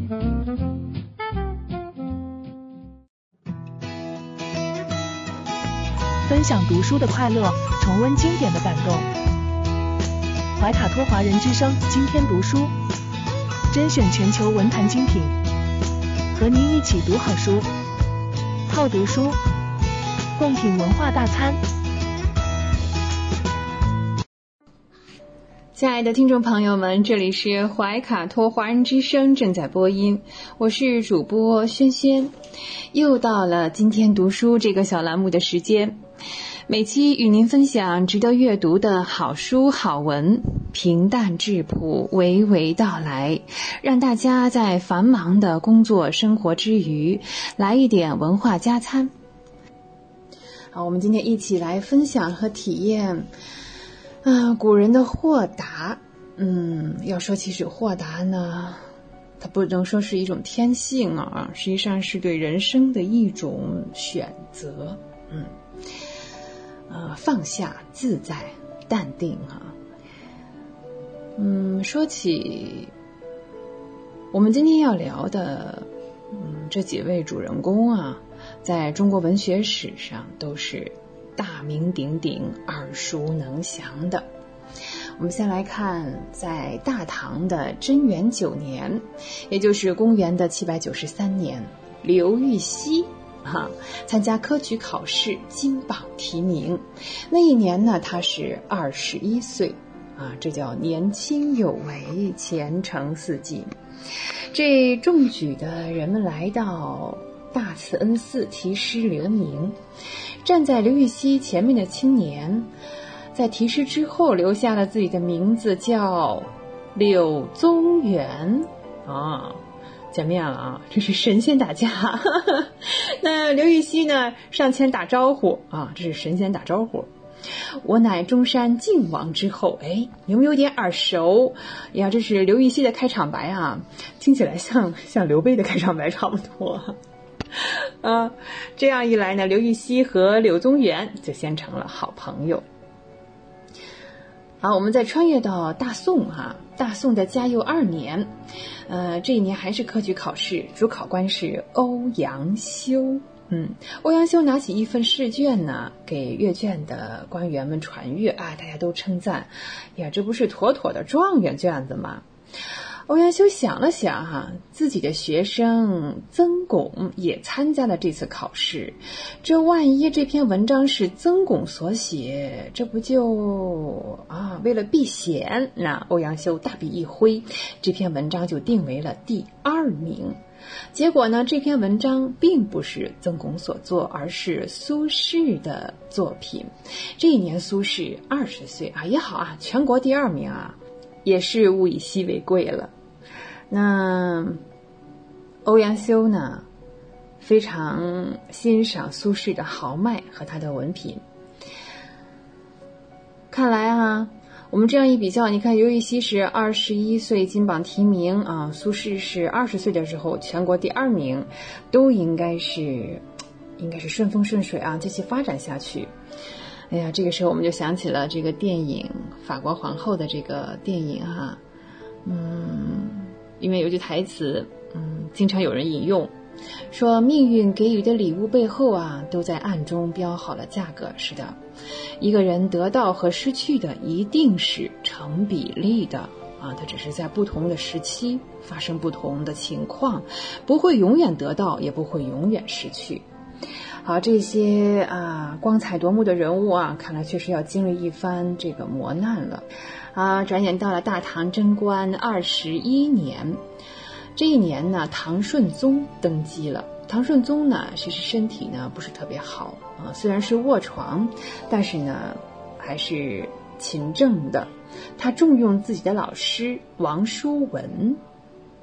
连同刘禹锡、柳宗元等人啊，这些人就一起发生了一场呢，这叫革新啊，现在叫革命啊，过去叫革新或者是变法啊。哎呀，但是这场革命呢，并没有维持太久啊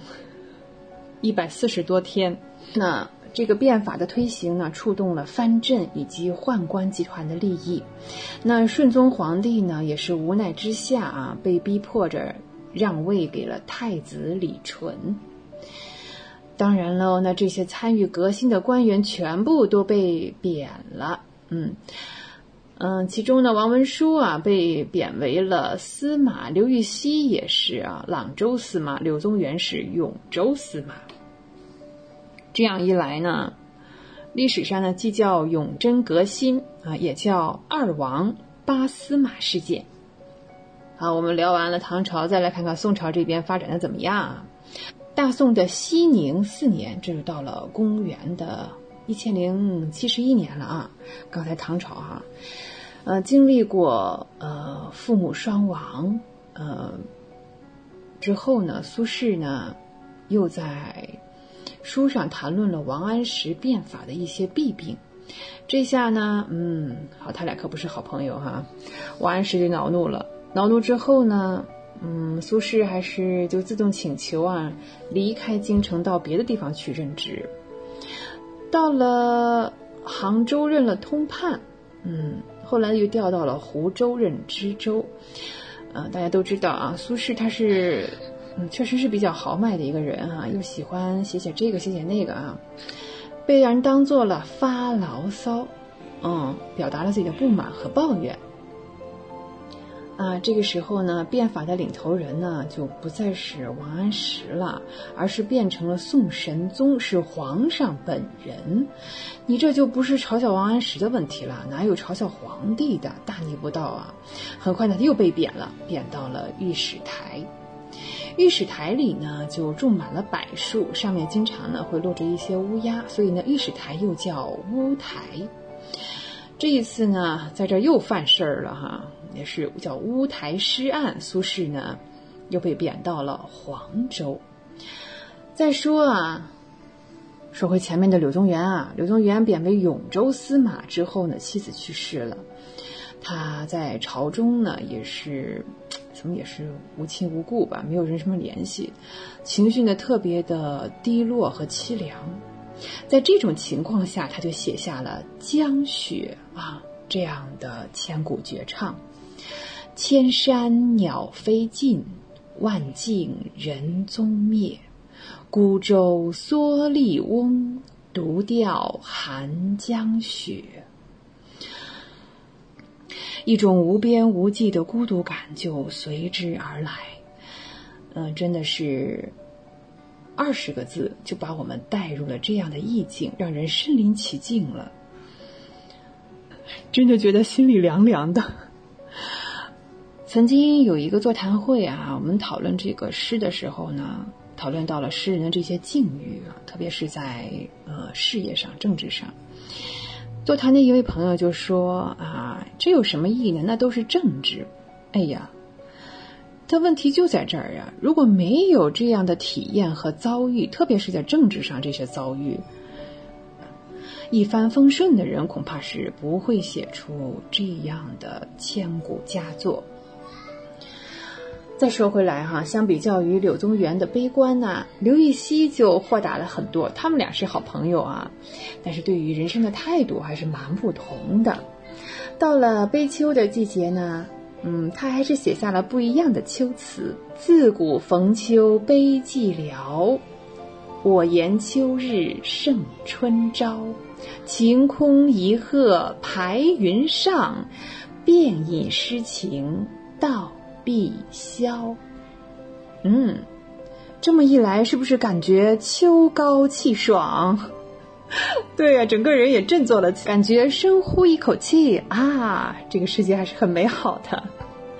这首诗呢是28个字啊，这是一扫文人伤春悲秋的习性。怎么说呢？也是让人振奋了1200多。刘禹锡将刚才我们分享过的这首秋词呢，也寄给了柳宗元啊，分享，也是安慰柳宗元，意思就是朋友开心一点啊，人间不值得啊，人生其实很短暂的啊。也正是在刘禹锡的鼓励下，柳宗元放下了悲愁啊，开始寄情于山水，他写下了流传后世的《永州八记》。那与刘禹锡的豁达从容相似啊。苏轼到了黄州，当然也是被贬了啊。他的职位呢是有名无实，甚至是呢没有俸禄，不给发工资啊。好在黄州太守非常的崇拜和尊敬苏轼，于是将黄州东郊的一片荒地划给生活。这样一来呢，苏轼就有了这个名字东坡啊，从这里来，苏东坡啊。有温度，会思考，爱生活。我是轩轩，这里是今天读书。下期节目我们再会，再见。光影随行，戏如人生。怀卡托华人之声中文广播带给您精彩经典的影视剧和纪录片分享，让我们与您展开一段胶片之旅，共同陶醉于光影世界。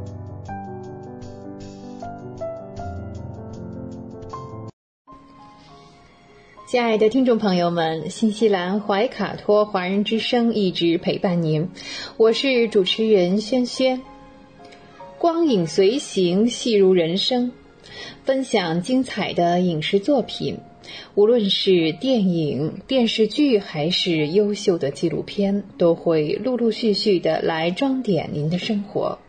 好，今天我们首先要推荐的是影片《长津湖》，由蓝小龙导演，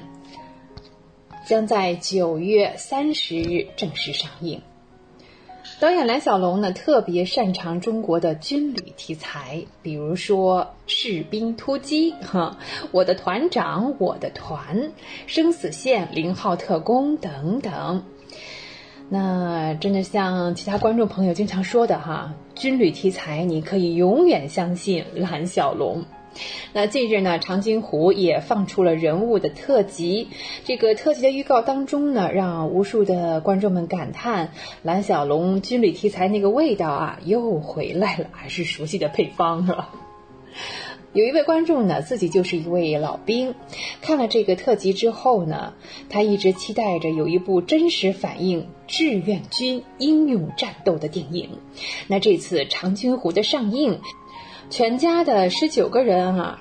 他想了想，是必须都到电影院去看，一个也不能少。电影当中的人物呢，你像这个5000里和5万里，他们有兄弟感情如果不是为了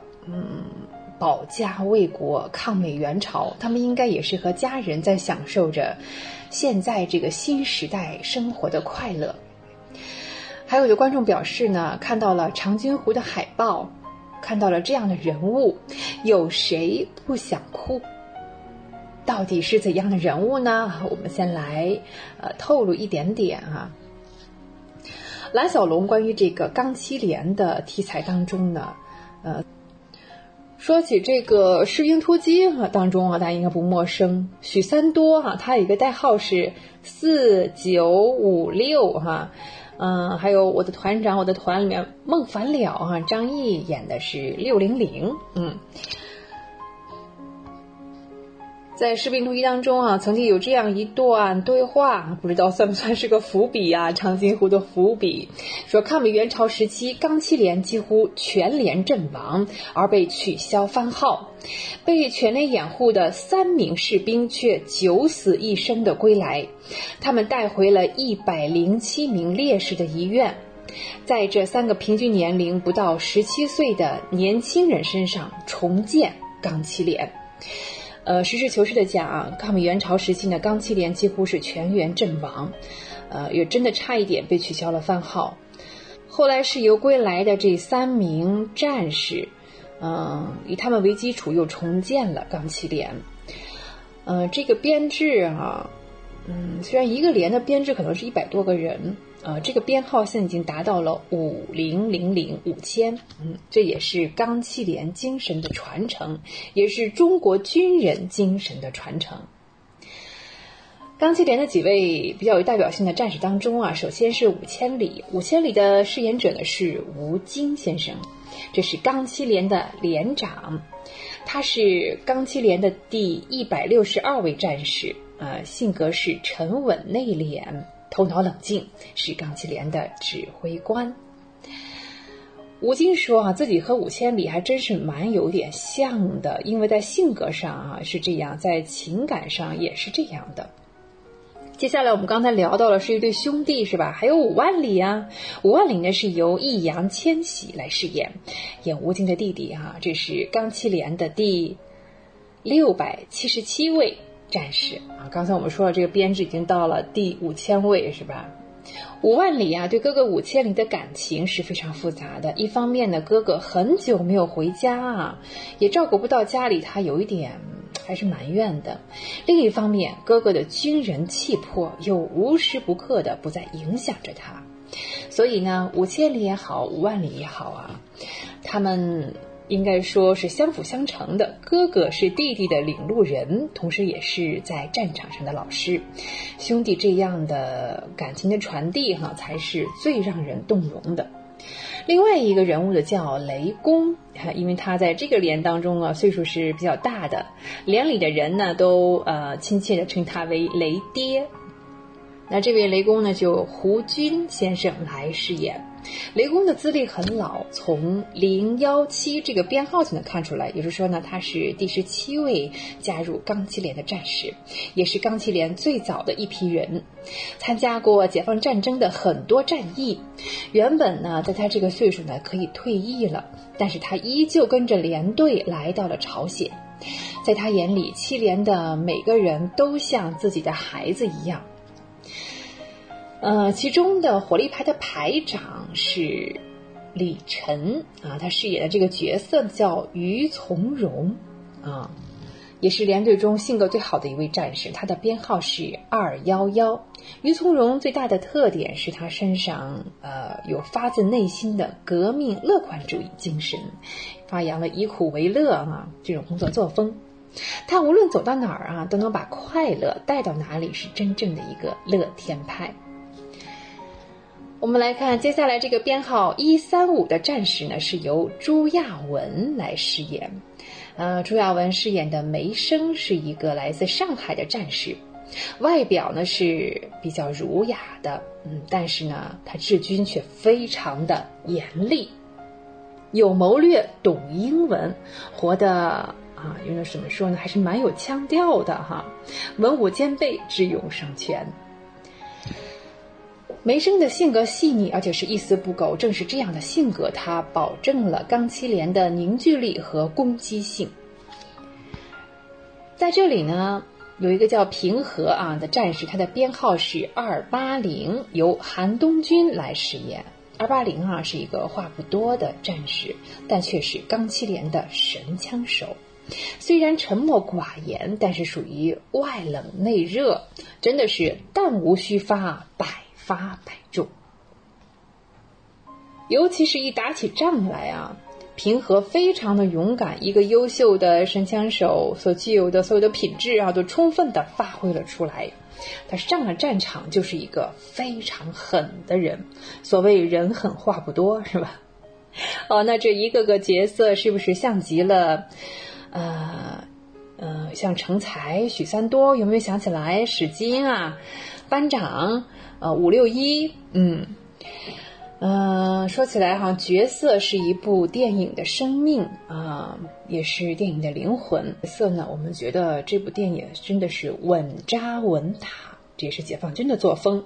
不仅是拓展了钢七连的这个牌面啊，让钢七连的故事也更加完整，而且塑造了一批生动鲜活的志愿军以及中国军人的形象。我们这个时代需要这样的电影，我们这个国家也需要这样的电影。我又想起了那篇文章啊，魏巍，谁是最可爱的人？谁就是不应该被忘记的人。长津湖在9月30日上映，希望到时候呢，大家可以走进电影院啊，一起来看一看。它是5年的剧本打磨，13万字的剧本初稿，2年的细致筹备，超过100公里的战役战术设计，3大组并行拍摄，有超过7万人次的群众演员和工作人员加入了这个电影的拍摄，同时有1万套军装参与了使用，有近200天的全力拍摄，拍摄时的温度呢是零下20度。为了那些曾经保家卫国、抗美援朝牺牲的战士，我们在这里要说蓝小龙导演，你是永远的神。好，光影随行，戏如人生，轩轩又要和您说再见了，非常感谢您的时间，怀卡托华人之声与您常相伴，再会。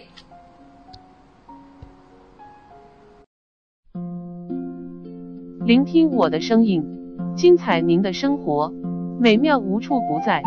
怀卡托华人之声，生活百科。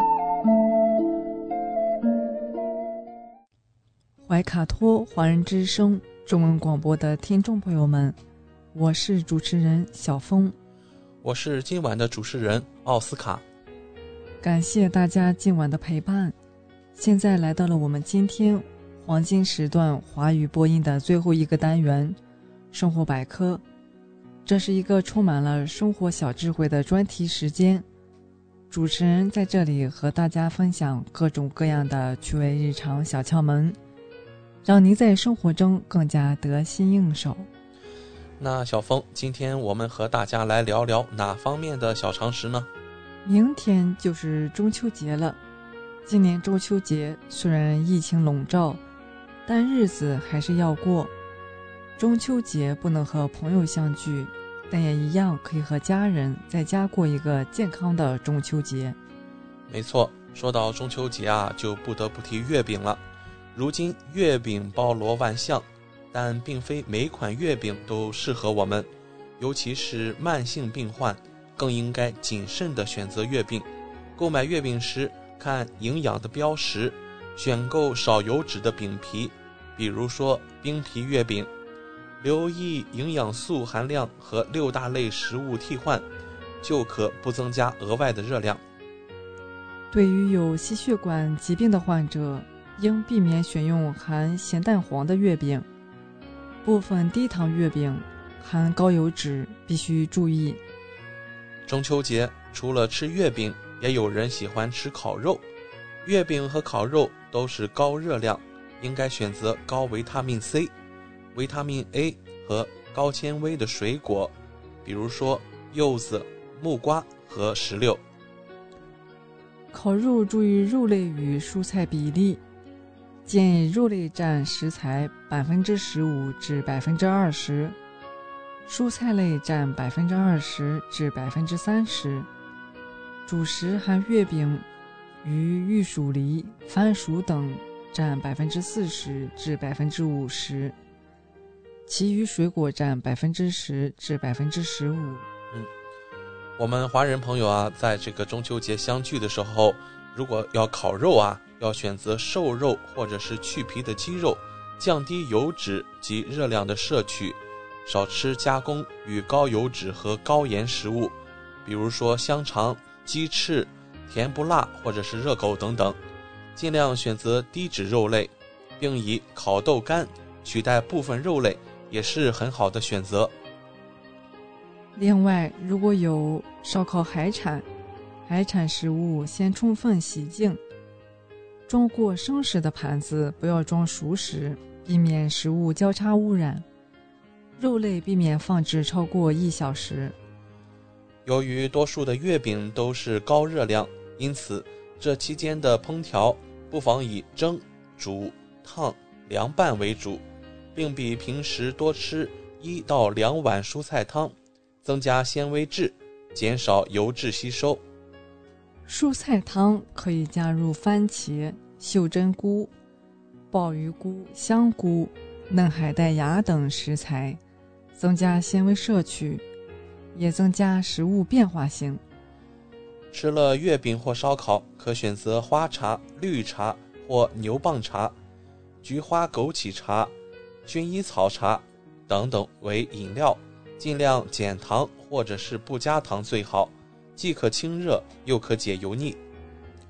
今年的中秋节注定又要在全球疫情中度过了，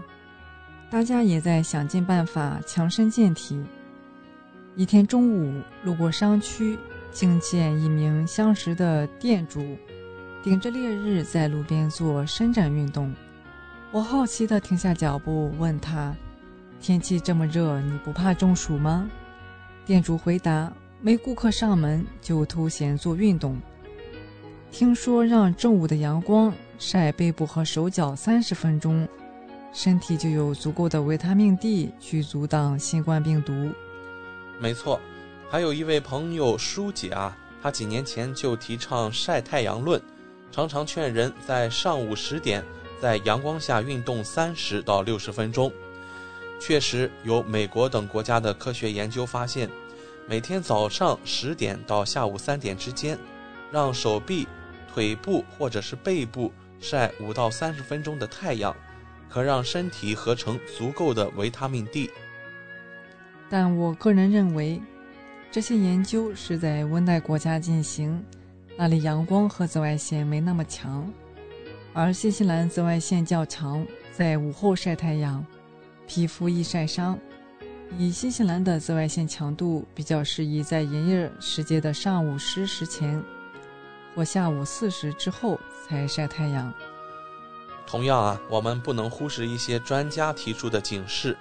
过度的晒太阳会使皮肤老化、长黑斑等，如果经常晒伤，可能会导致皮肤癌，包括致死率的恶性黑色毒瘤。我认同适度晒太阳对身体有益，当皮肤暴露在阳光下时，身体会自然产生维他命 D。 维他命 D 有以下好处，可以帮助身体吸收和保留钙，保持骨骼强壮，可降低患失智症和阿兹海默症的风险，可预防或延缓糖尿病的发作，可减少炎症以及心脏病和肾功能差的并发症等等。新冠肺炎爆发以后啊，维他命 D 更是备受重视。根据美国的一项报告，体内维他命 D 浓度足够的人，相较于缺乏维他命 D 的人，能够降低感染新冠肺炎的几率。有专家指出，病毒首先攻击呼吸道黏膜，而维他命 D 能增强呼吸道黏膜的健康，也可以调节身体免疫力，因此可以抵御新冠病毒。科学研究显示，维他命 D 可减少人体免疫系统对病毒的过激反应，这一点可能在危重患者身上尤其关键，因为危重病人由于其免疫系统为抗击病毒而发起的细胞因子风暴，往往会导致肺部严重损伤。根据世界卫生组织发布的统计数据，全球有10亿人缺乏维他命 D。